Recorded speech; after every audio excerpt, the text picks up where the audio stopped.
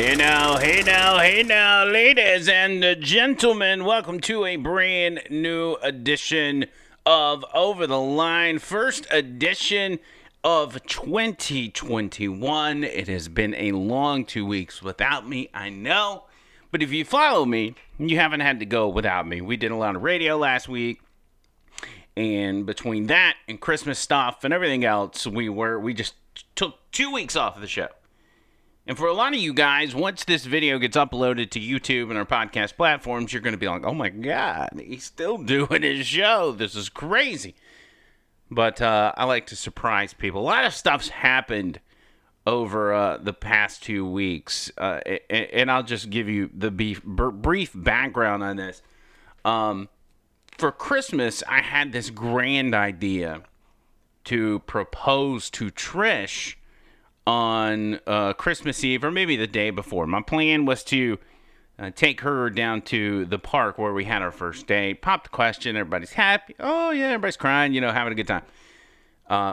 The ring I ordered, because instead of just going somewhere and getting it like a normal person, I actually ordered it. And it turned out to be a horrible idea, because I could have gone to several people that I know in the jewelry business, and I don't know that they know that I've made this move and didn't contact them, but I dread when they do, because they're going to be upset. But here's my formal apology. Nonetheless, we order the ring. It gets lost. Thanks, FedEx. It gets lost. Nobody knows where it's at. They send a second one. Then a couple of days after Christmas, because the company sent a second one, because the first one got lost, the first one finally came in on like a Tuesday, and then Wednesday the second one came in. So now we're, sending them back or whatever. So change of plans, had to move to New Year's Eve, and I thought, well, this is better, because if I do it in 2020, I'm probably going to jinx the whole thing. And I'm trying to make this last, okay? So we're going to go 2021, just moments after the clock strikes 12 on New Year's Eve, so we plan it out. We're going to go down there. We got kind of a tradition we do downtown on New Year's Eve that we've done over the past 2 or 3 years. So keeping that going, we make that happen, and then I'm like, well, let's run over here to the park, which is next door to where our tradition is, and the park where we had our first date. So we go over there, and of course we get over there, it starts pouring down rain. I mean, just dumping buckets of water, and I'm like, okay, this is either really bad or really good. It could be bad because who likes to stand in the rain? I mean, can you think of a time where you were standing outside in the rain and you were absolutely miserable? But on the other hand, it could have been like a storybook, fairy tale, like The Notebook, where I'm in the rain proposing on New Year's Eve. I was planning on, and I didn't know that they didn't do this, or if they're not doing it because of COVID. I thought maybe there'd be some fireworks in the background, and that'd be really good. It didn't happen. Just rain. But nonetheless, I did it. She reluctantly said yes, and so we'll be getting married at a later date and keep you guys updated with all that. We've also got podcasts coming up from Trish and I very, very soon, and we're excited about that as well. Second off, I guess, I want to give a shout out to Vapor Forge on 280. I've talked to you guys about those guys before, and I cannot tell you how much I appreciate them. It's funny the way I met these guys. What happened was we were at Bailey Brothers on 280, for those of you familiar with Birmingham. And when we came out of Bailey Brothers, and actually we were looking for podcast equipment. So this was about 2 years ago when we started the podcast. When we come outside, we realized Trish has locked the keys in the car. And so we're stranded. And the company that's going to come get the keys out is like, it's going to be like 2 hours. And we're like, you got to be kidding me. So I'm like, well, here's a vape store next door. Let's just go in here and look around and kill some time. Well, we go in there, and it's like 15 minutes until they close. And we're like, oh, you wouldn't believe what's going on, blah, blah. And they're like, well, we'll just stick around here till the tow truck gets here, and y'all can hang out on our couches or whatever. So that's what happened. And we struck up a friendship because Trish locked her keys in her car. And now these guys, they obviously support the show, and we appreciate them doing that. So make sure you go by their Vapor Forge on 280. They've got this one location They may be expanding in the future. Who knows? You never know what will happen. 4673 Highway 280 in Birmingham. 874-9010. 205-874-9010. If you live in the area, you probably know exactly where that is at. So go by and check them out and do me a solid when you go and say, hey, I heard you guys on the Over the Line podcast. And I just want y'all to know I like that Andrew McLean guy too. I do. They also gave me a super cool Donald Trump 2020 flag that says no more BS, but it's actually spelled out. It's hanging on the wall behind me. Or behind you, I guess. So, thanks to those guys. Now, let me go to this. We have got a big week in front of us. Tomorrow, if you're watching this on January 4th, 2021, tomorrow is Tuesday, the day for the runoff election in Georgia.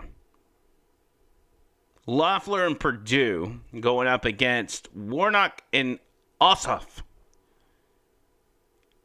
in two races that are going to determine control of the Senate. Now, there's three scenarios that could play out.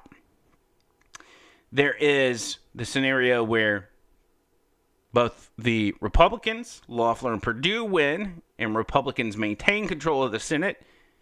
There is the scenario where the two Democrats win, and Democrats will then have control of the Senate because they will have a 50-50 deal with a tiebreaker being whoever the vice president is, and this is in the event Kamala Harris and Joe Biden win, they will be the tiebreaker. Or a Republican could win and a Democrat could win, which would then keep control with Republicans. But nonetheless, it's going to be tight no matter who wins, and you never know, especially with Republicans, who will deflect to the other side on any given issue, whatever their motivations may be. Whether it's Lynn Wood saying they've been blackmailed or not, that's another story. And that Lynn Wood stuff is something we got to talk about as well. We may not do it today, but we'll do it sometime. But with all that being said, that is one part of our big week. The day after, on Wednesday, that'll be January the 6th, Congress will convene on Capitol Hill and count the electors to certify the President of the United States. Now, where does that put us at? That puts it at today, where we're in a situation where over 100, 150, may even be approaching 200 at this point, Republican House members have said they will, in fact, vote to not count the electors from these states that are in dispute, which will ultimately, the goal ultimately would be to kick it back to the House of Representatives to vote on who won the election. The rules go as follows. You have to have one House member and one senator to be able to trigger a vote on whether or not it would go back to the House of Representatives. At first, we just had a handful of House members that said they would do it, but they needed a senator. Josh Hawley from Missouri came out and said, hey, I'll be the first one to say I am on board. Since then, a dozen or more senators, including Ted Cruz, Jim Jordan, and others, have jumped on board and decided they will be there as well. House members and senators objecting to the electoral results is not unprecedented. It's not odd. It's not something that never happens. It's not one of these obscure rules in the Constitution where nobody's ever done it before. It happens almost every year. But because this is a move to benefit the Trump presidency and to find out the real winner of the election, it's painted as crazy. It's painted as treason for no other reason than the name that's attached to it, Donald Trump. Everything's unprecedented. Everything's an impeachable offense. Everything this man does is something we thought we'd never see. Everything's so dramatic. But if you just take the time to look at history, and I'm not talking about the 1800s, I'm talking about 2 or 3 election cycles ago, you would find out that this is just run-of-the-mill stuff. Now, when we're in an unprecedented situation where we've never seen voter... can I say voter? Can I say the F word?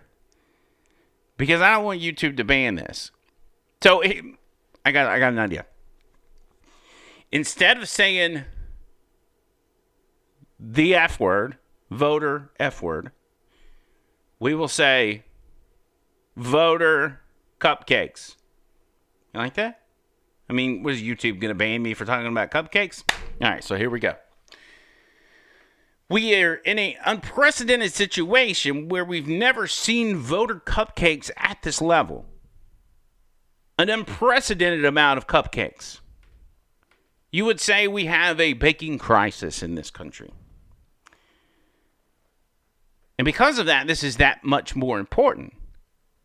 It's not unprecedented that these moves are being made in Congress.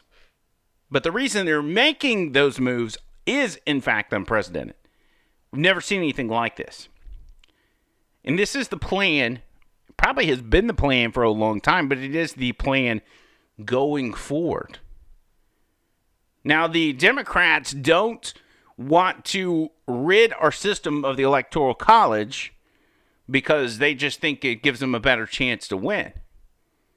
If they can rid the system of the Electoral College, everything is more spread out. They're more likely to win the popular vote because they can put a little voter fraud over in this corner of the country and then a little bit over here, a little bit over here, over here, over here until it all adds up and they're always winning the popular vote.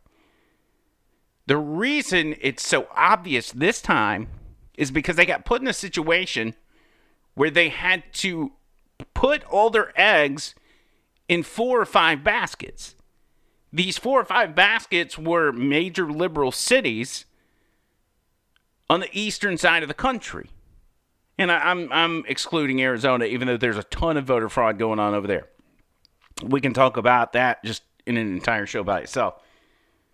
But because of that, they're putting all their eggs in those baskets. And that's why Joe Biden lost almost the entire country with the exception of 4 or 5 cities. And he only won those 4 or 5 cities because of tons of mail-in votes that just so happened to almost be all for Joe Biden. And then the icing on the cake was the overwhelming number of military members that sent in their ballots and voted for Joe Biden. We're not stupid. We're not. But the left and the media has spent 4 years painting Donald Trump as a crazy person and as a crybaby and a sore loser in the lead up to this. All that was making the bed, was setting the framework for the final scene where they said, we've been telling you for 4 years, he's just a sore loser. He's crazy. He's a conspiracy theorist. And here is the final showing of that. Here's the grand finale of the conspiracy theory loving sore loser Donald Trump. Can't accept his own defeat. We told y'all. That's the thing. They try to predict what's obvious, and then at the end, they claim they're right because they told you so. I'm right on this issue over here because I told you this was going to happen. No, we all knew what was coming. We all knew Donald Trump was going to be upset with the results because we knew they would be fraudulent. This is not something... We've been talking about this for years. For those of you that have been listening to talk radio, podcast, whatever, for years and years, you know people like myself and others have been talking about voter fraud. Every single election. Don't you remember back in 2008 and even 2012? Members of the Black Panther Party standing outside polling stations on voting day in Philadelphia with nightsticks and batons in a threatening manner as people went in there to vote. That's voter fraud. That's voter intimidation. That's a federal crime. It happens. It's been happening. But this time, the Democrats said, we're going all in because we are not willing to stand for another 4 years of Trump. We will shred the Constitution. We will throw everything at it, including the kitchen sink, to stop this guy. Morals be damned. Constitution be damned. We don't care. And this all leads up, also setting the framework of muddying the waters of the Constitution to get to this point where they can do certain things to get away with things like stealing the election. They muddy the waters of the Constitution, so when you get into a situation where you read the Constitution and it blatantly says if a state violates federal law, federal election laws, their votes can't be counted in the electoral count. Or when Democrats want to steal certain states, and they know, we'll take Pennsylvania for example, and they know the legislature is a Republican majority, and that they have to have the legislature to change voting rules in order to allow the cheating to come in, what do? They go around that Republican legislature. They don't have that ability under federal law. Under federal law, they have to address the state legislatures and say, hey, y'all change the rules for us. But instead, liberal activist secretaries of state, governors, Supreme Courts, and lower court judges made those decisions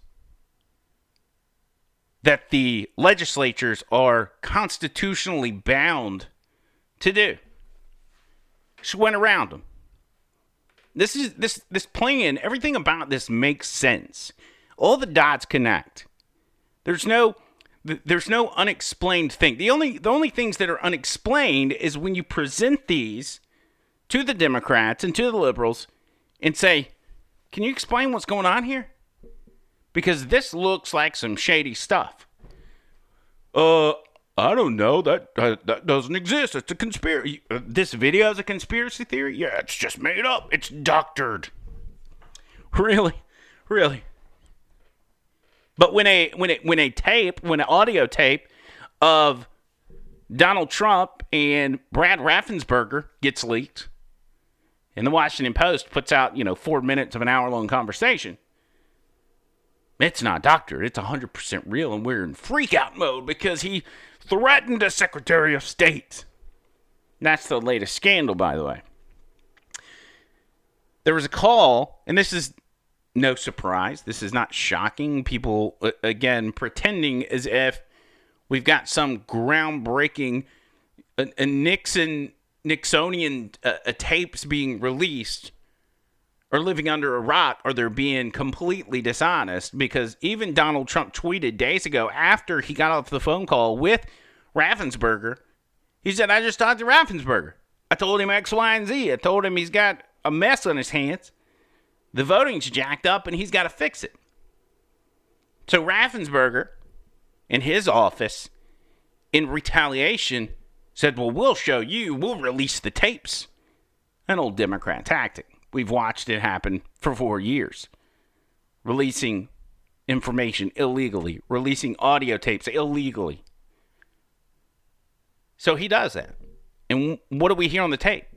We hear on the tape the exact same thing Donald Trump told us he said.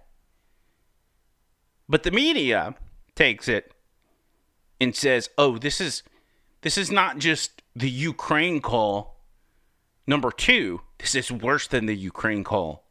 This is worse than the Watergate tapes. This is the worst thing we've seen in American history from an American president. So what happens after that? Impeach again, hashtag impeach again starts trending on Twitter. Okay, let me get this right. We've got 15 days until Inauguration Day, and y'all want to impeach this president. But you're confident your guy's going to be president on the 20th? Why do you feel that you need to impeach the president 2 weeks before your guy takes office? There seems to be a lot of freak out on the left. And I don't understand. They claim, because I try to get in their head, they claim it's just because they're frustrated with our reaction to the election. That it drives them crazy to see the people that they love, which is a lie, to see the people that they love be so fooled by a con artist in the White House. So bamboozled by Trump.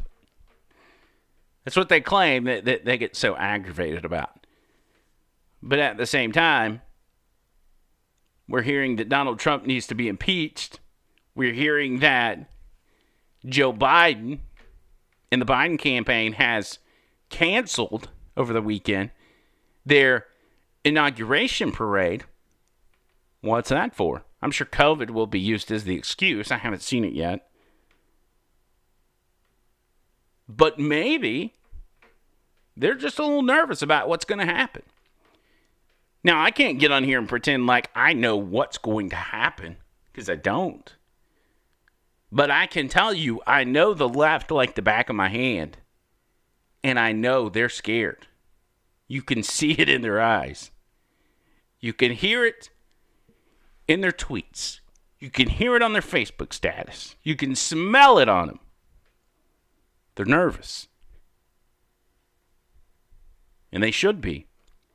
Let me move over to this tape with Donald Trump and Brad Raffensperger. As I said, the Washington Post put out like a 4.5-minute audio clip of this phone call that was leaked. And really, it's a national security issue when you leak phone calls. When you're a government official, you talk to the president and then you leak that phone call to the media. That should be investigated. I don't care what was said on the phone call, because there's 50 people on the phone call in the first place. The only reason you would leak it to the public is to try to change public perception, which is all Raffensperger's trying to do. Same thing with Brian Kemp, governor of Georgia. It's all about optics. These guys aren't standing up for you. They're not standing up for the people of Georgia. They're not standing up for anybody. So this is an hour-long call, and I didn't want to go through the whole thing, but I started it about 15 minutes in, where the president has just finished explaining all of the problems that there are in Georgia, and explaining, hey, we don't even have to get too deep into this. If we just go with the stuff on the top, with the illegal votes in the sense of felons, dead people, double voting, we win Georgia. We just knock all those out and we win Georgia. We don't even have to look into the voting machines in the Dominion voting machines that have obviously switched votes. Let's just go with the hardcore paper trail where we know this person's a felon, this person's dead, this person's an illegal immigrant, this person voted twice. Knock them out, and it completely changes the results of Georgia. So that's where we're at. And then Brad Raffensperger then steps in and starts responding to the president. Well, I've listened to what the president has just said. President Trump, we've had several lawsuits, and we've had to respond in court to the lawsuits and the contentions. We don't agree that you have one. I didn't agree about the 200,000 number that you mentioned, and I could go through that point by point. What we had done is we gave our state senate about 1.5 hours of our time going through the election issue by issue, and then on the state house, the government affairs committee, we gave them about 2.5 hours of our time, going back point by point on all the issues of contention. And then just a few days ago, we met with our U.S. congressman, Republican congressman, and we gave them about 2 hours of our time talking about this past election. Going back, primarily what you've talked about here, focused in on primarily, I believe, is the absentee ballot process. I don't believe that you're really questioning the Dominion machines, because we did a hand retally, a 100% retally of all the ballots and compared that to what the machine said, and it came up with virtually the same result. Then we did the recount, and we got virtually the same result. So I guess we could probably take that off the table. I don't think there's an issue about that. I think what you were saying, Brad, not that there's not an issue, but because we have a big issue with Dominion and other states, and perhaps in yours, but we haven't felt we needed to go there. And just to maybe put a little different spin on what Mark is saying, Mark Meadows. We'd like to go further, but we don't really need to. We have all the votes we need. We won the state. If you took, these are the most minimal numbers, the numbers that I gave you. Those are numbers that are certified, your absentee ballots sent to vacant addresses, your out-of-state voters, 4,925. When you add them up, it's many times the 11,779 number. So we could go through. We have not gone through your Dominion, so we can't give them blessing. I mean, in other states, we think we found tremendous corruption with Dominion machines, but we'll have to see. But we only lost the state by by that number, 11,000 votes, and 779. So with that being said, with just what we have, and with just what we have, we're giving you minimal numbers. We're doing the most conservative numbers possible. We're many times above the margin, and so we don't really have to, Mark. I don't think we have to go through machines because what's the difference between winning the election by two votes and winning it by 500,000 votes? I think we probably did win it by 500,000. One of the things that happened, Brad, is we have other people coming in now from Alabama and from South Carolina and from other states, and they're saying it's impossible for you to have lost Georgia. We won, in Alabama we set a record, got the highest vote ever. In Georgia we set a. Can I point out? I just cleared my throat on the mic. My bad. Can I point out that the numbers we saw, and for those of you that watch that are within the state of Alabama, most of us, I would dare to say 90% of us that went to the polling place on election day had a wait time longer than anything we've ever seen. Me personally, I did not, because I went at a certain time of the day where I knew the lines would be down, but I was hearing across the state lines out the door, down the street, people waiting 2, 3, 4 hours to cast their vote. Something we've never seen. I even drove by a few of these polling places myself and saw the lines. Out the door, down the street. People that excited. Now, Alabama is a red state, obviously. But when you've got people, even in one place, in a conservative place, that passionate, that passion is spread across the country. Because Alabama's got every reason to not get that excited to get out and go vote. Because why? Because they know Trump is likely going to win. That's actually more motivation to not take time out of your day to go vote, even if you do want Trump to win. Because you're like, well, he's going to win anyway. What's the big deal? What's my vote going to do? But yet, we got historical numbers in Alabama. The highest numbers ever. And you mean to tell me next door in Georgia, Trump lost to Joe Biden? Seriously? You can't win an election with no excitement.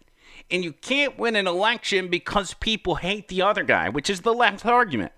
Their argument is that it's not that Joe Biden was popular. It's not that people liked Joe Biden. It was just they hated Donald Trump that much. And think about this. Because Joe Biden won on mail-in votes, it is harder, okay? It is harder to, especially for the first time, which apparently most of these people were voting by mail for the first time ever. It's much harder to figure out how to fill out your ballot appropriately, get a stamp, take it back to the post office, and send it off than it is just to go down the street to your polling place, spend 5 minutes casting a vote, and then be on your way to work or wherever. Most people were voting on their way to do something else anyway.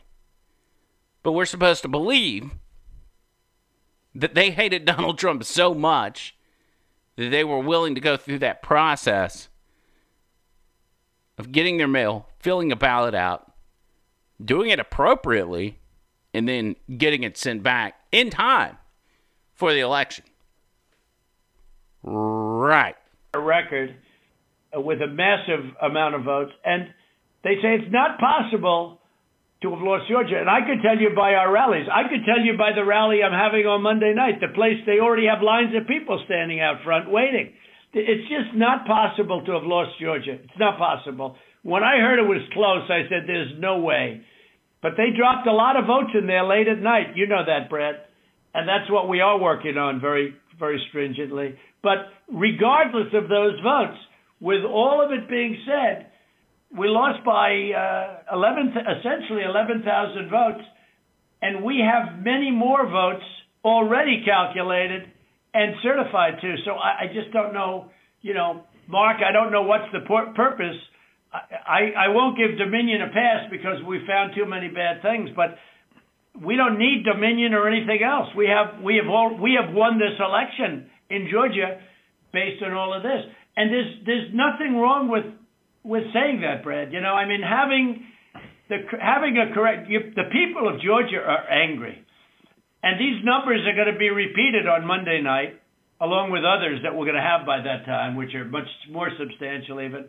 And the people of Georgia are angry. The people of the country are angry. And there's nothing wrong with saying that, that you've recalculated, because the 2,236 and absentee ballots, they're all exact numbers that were done by accounting firms, law firms, etc. And even if you cut them in half, and cut them in half again, it's more votes than we need. Well, This is embarrassing for those election officials in Georgia. They're not willing to go back and recalculate or, see if this voter fraud is real and then present it and say, we screwed up. Because that would be embarrassing to them. At this point, they've doubled down so many times, they can't go back. So they're not thinking about what's right and wrong. They're not thinking about what the people of Georgia actually voted for. They're thinking about their own reputation and their future reputation in Washington, D.C. Who of you would be surprised if Brad Raffensperger and Brian Kemp were tapped to be a part of the Joe Biden administration? Would anybody be surprised by that? Especially with the Chinese ties that we know are involved with these guys, the people from Raffensperger's office, and the Dominion machines. There's a lot of shady stuff going on with that.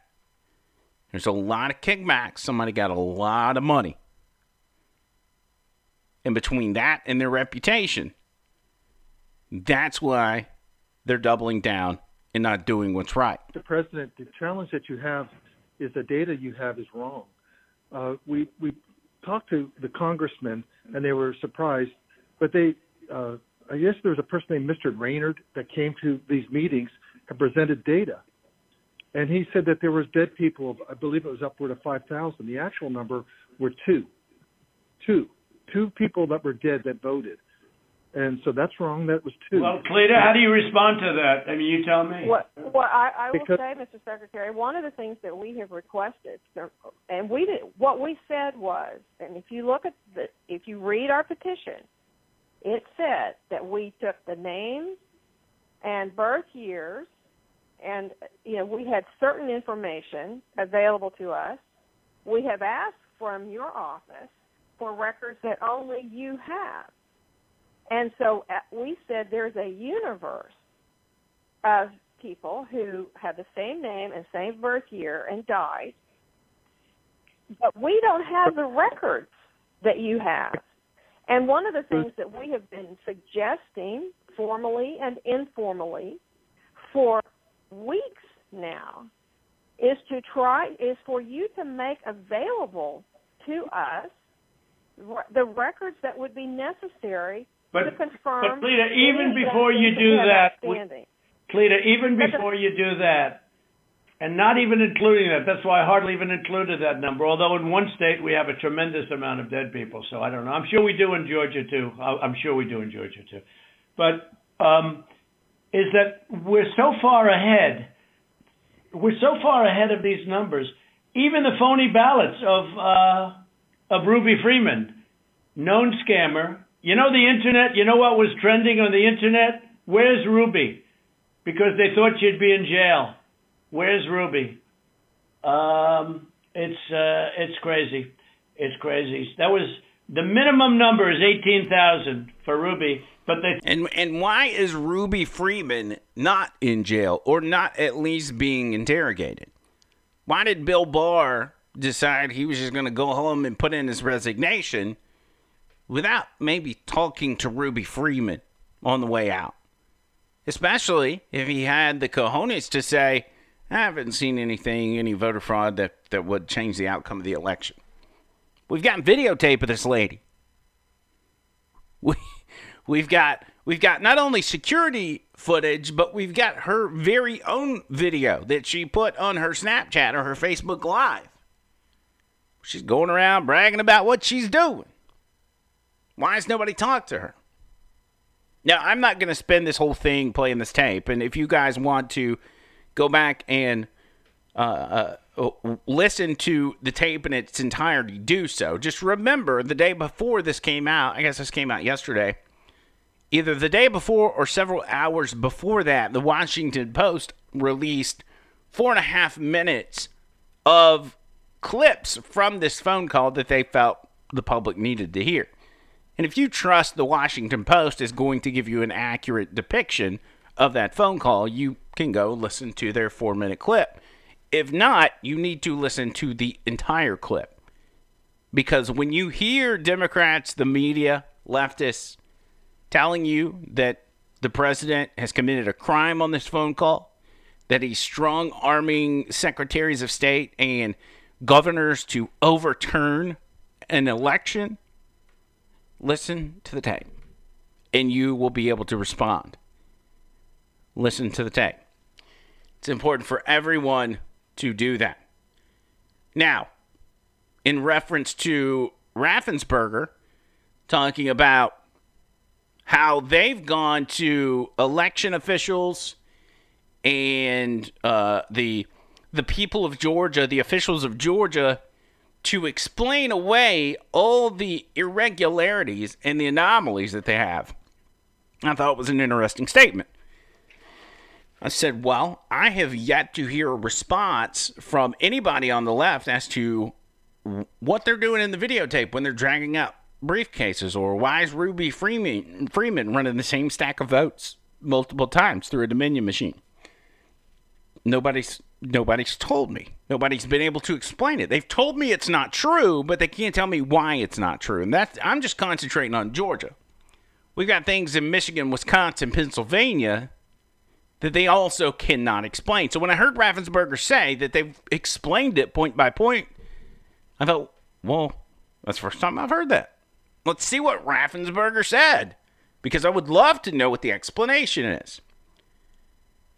So I did some research. I came across another article from WSB in Atlanta, and it talks about Georgia election officials show frame by frame what happened in Fulton surveillance video. And I thought, wow, maybe. And listen, I'm open for somebody to show me the evidence at all times, no matter what the subject matter is, to show me evidence of why I'm wrong.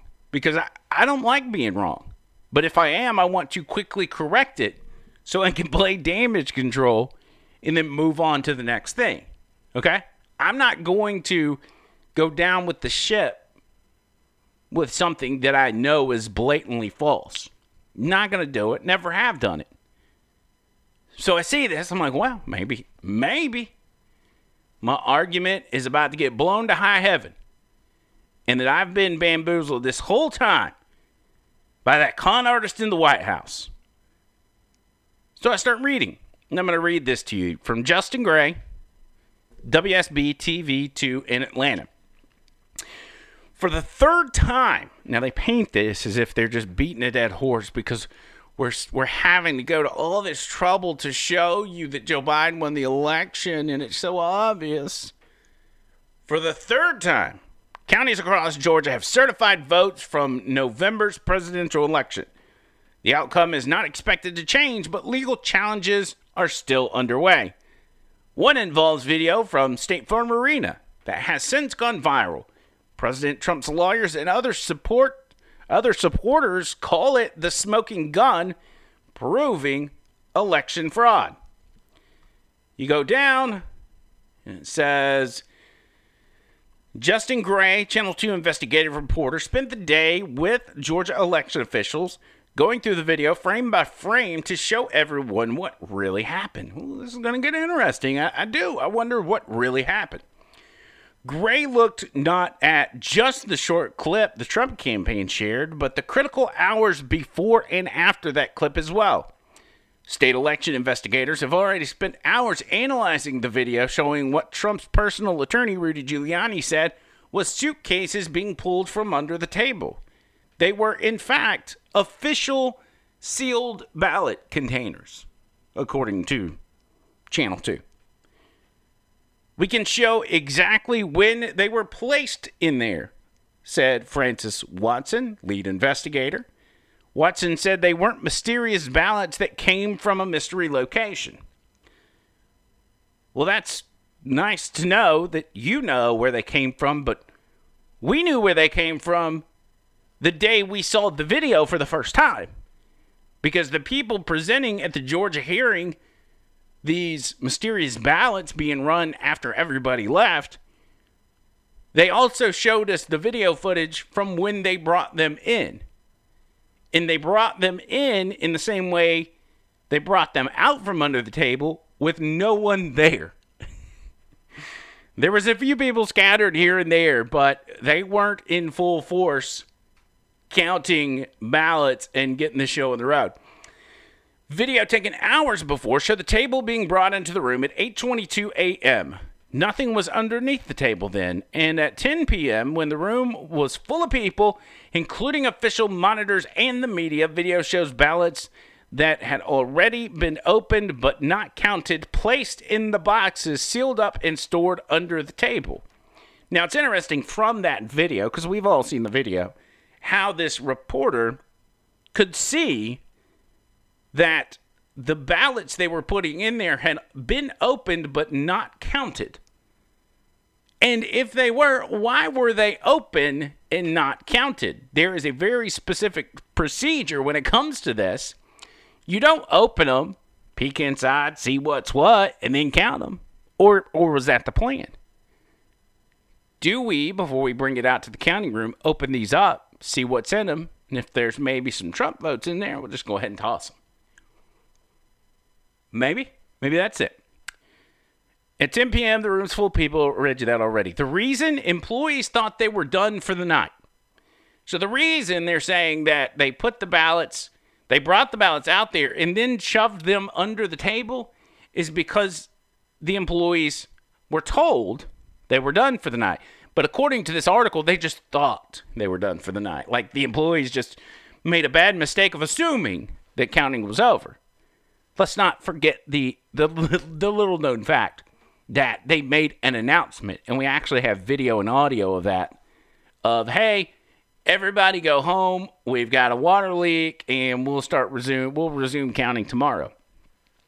They were closing things up and getting ready to leave, according to Watson, the lead investigator. Here's where the confusion comes in. This is the fun part. Media and observers left as employees packed up, but Fulton's election director called a supervisor at State Farm Arena a few minutes later, telling them to keep counting after the Secretary of State's office called and said they shouldn't stop counting for the night so early. Why so early? Is that to make us assume that they had a certain time they had to stop counting? Was it 12? Was it 1? Was it 3 or 4 in the morning? What is it about 10 o'clock that is so early?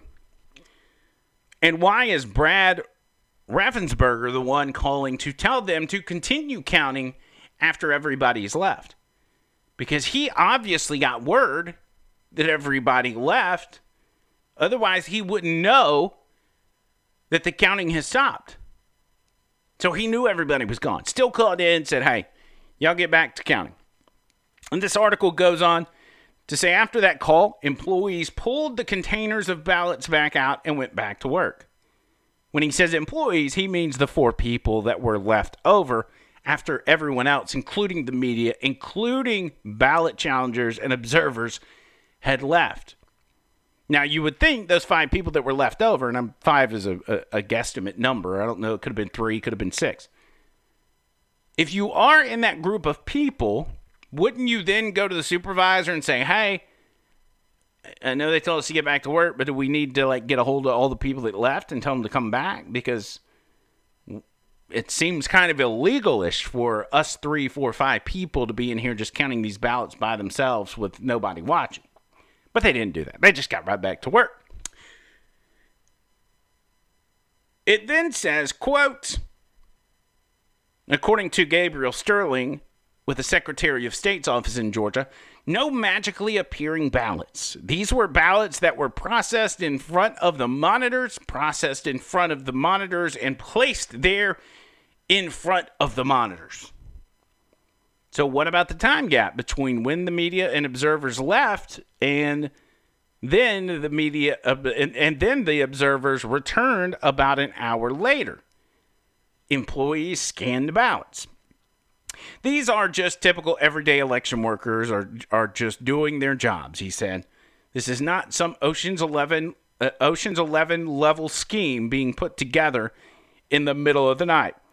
There was about an hour that workers scanned ballots before a state monitor arrived, but video shows those moments.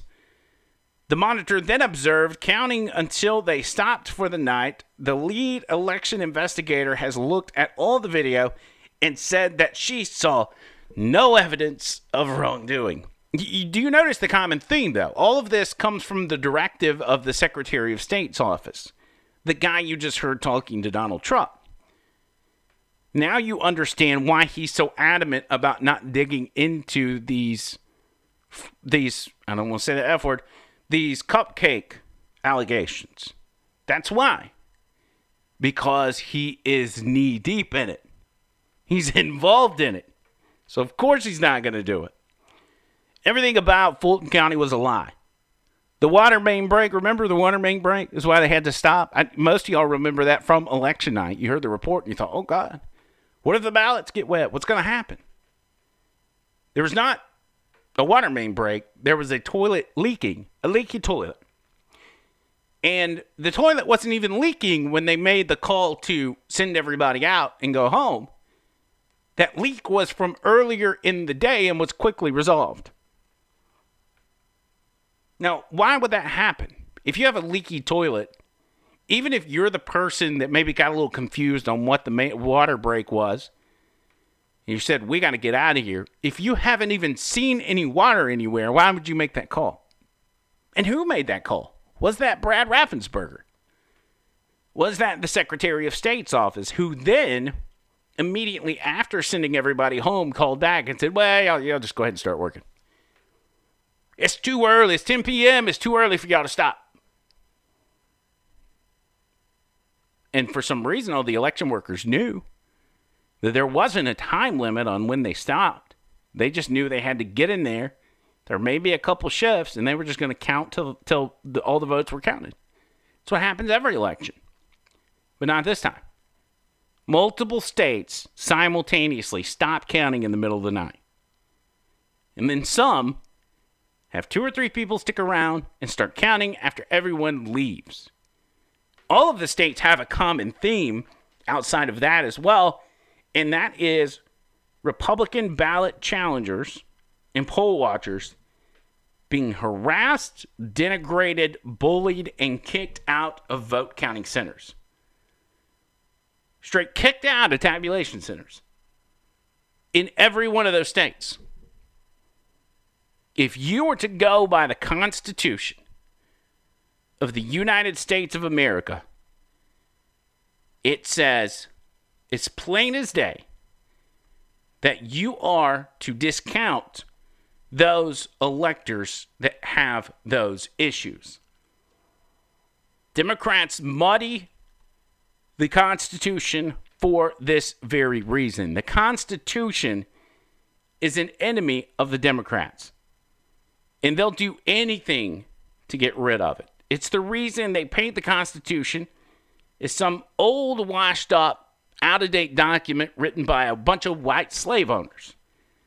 Because the Constitution is the one thing that stands in their way to complete control and complete reformation of the United States of America.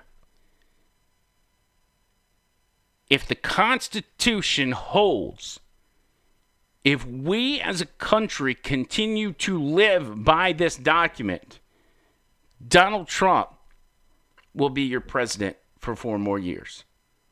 If he is not, and Joe Biden takes the presidency, the Constitution no longer dictates the laws of our land. At that point, it's useless. That's it for me. Brand new show tomorrow. Make sure you subscribe to this channel. Hit the subscribe button. Hit the notification bell. Apple Podcasts, Spotify, Breaker, Podcast, CastPod, whatever. We're on all of them. Go check us out. Subscribe, share us, show us some love. We appreciate each and every one of you guys. Until tomorrow, see you, cool.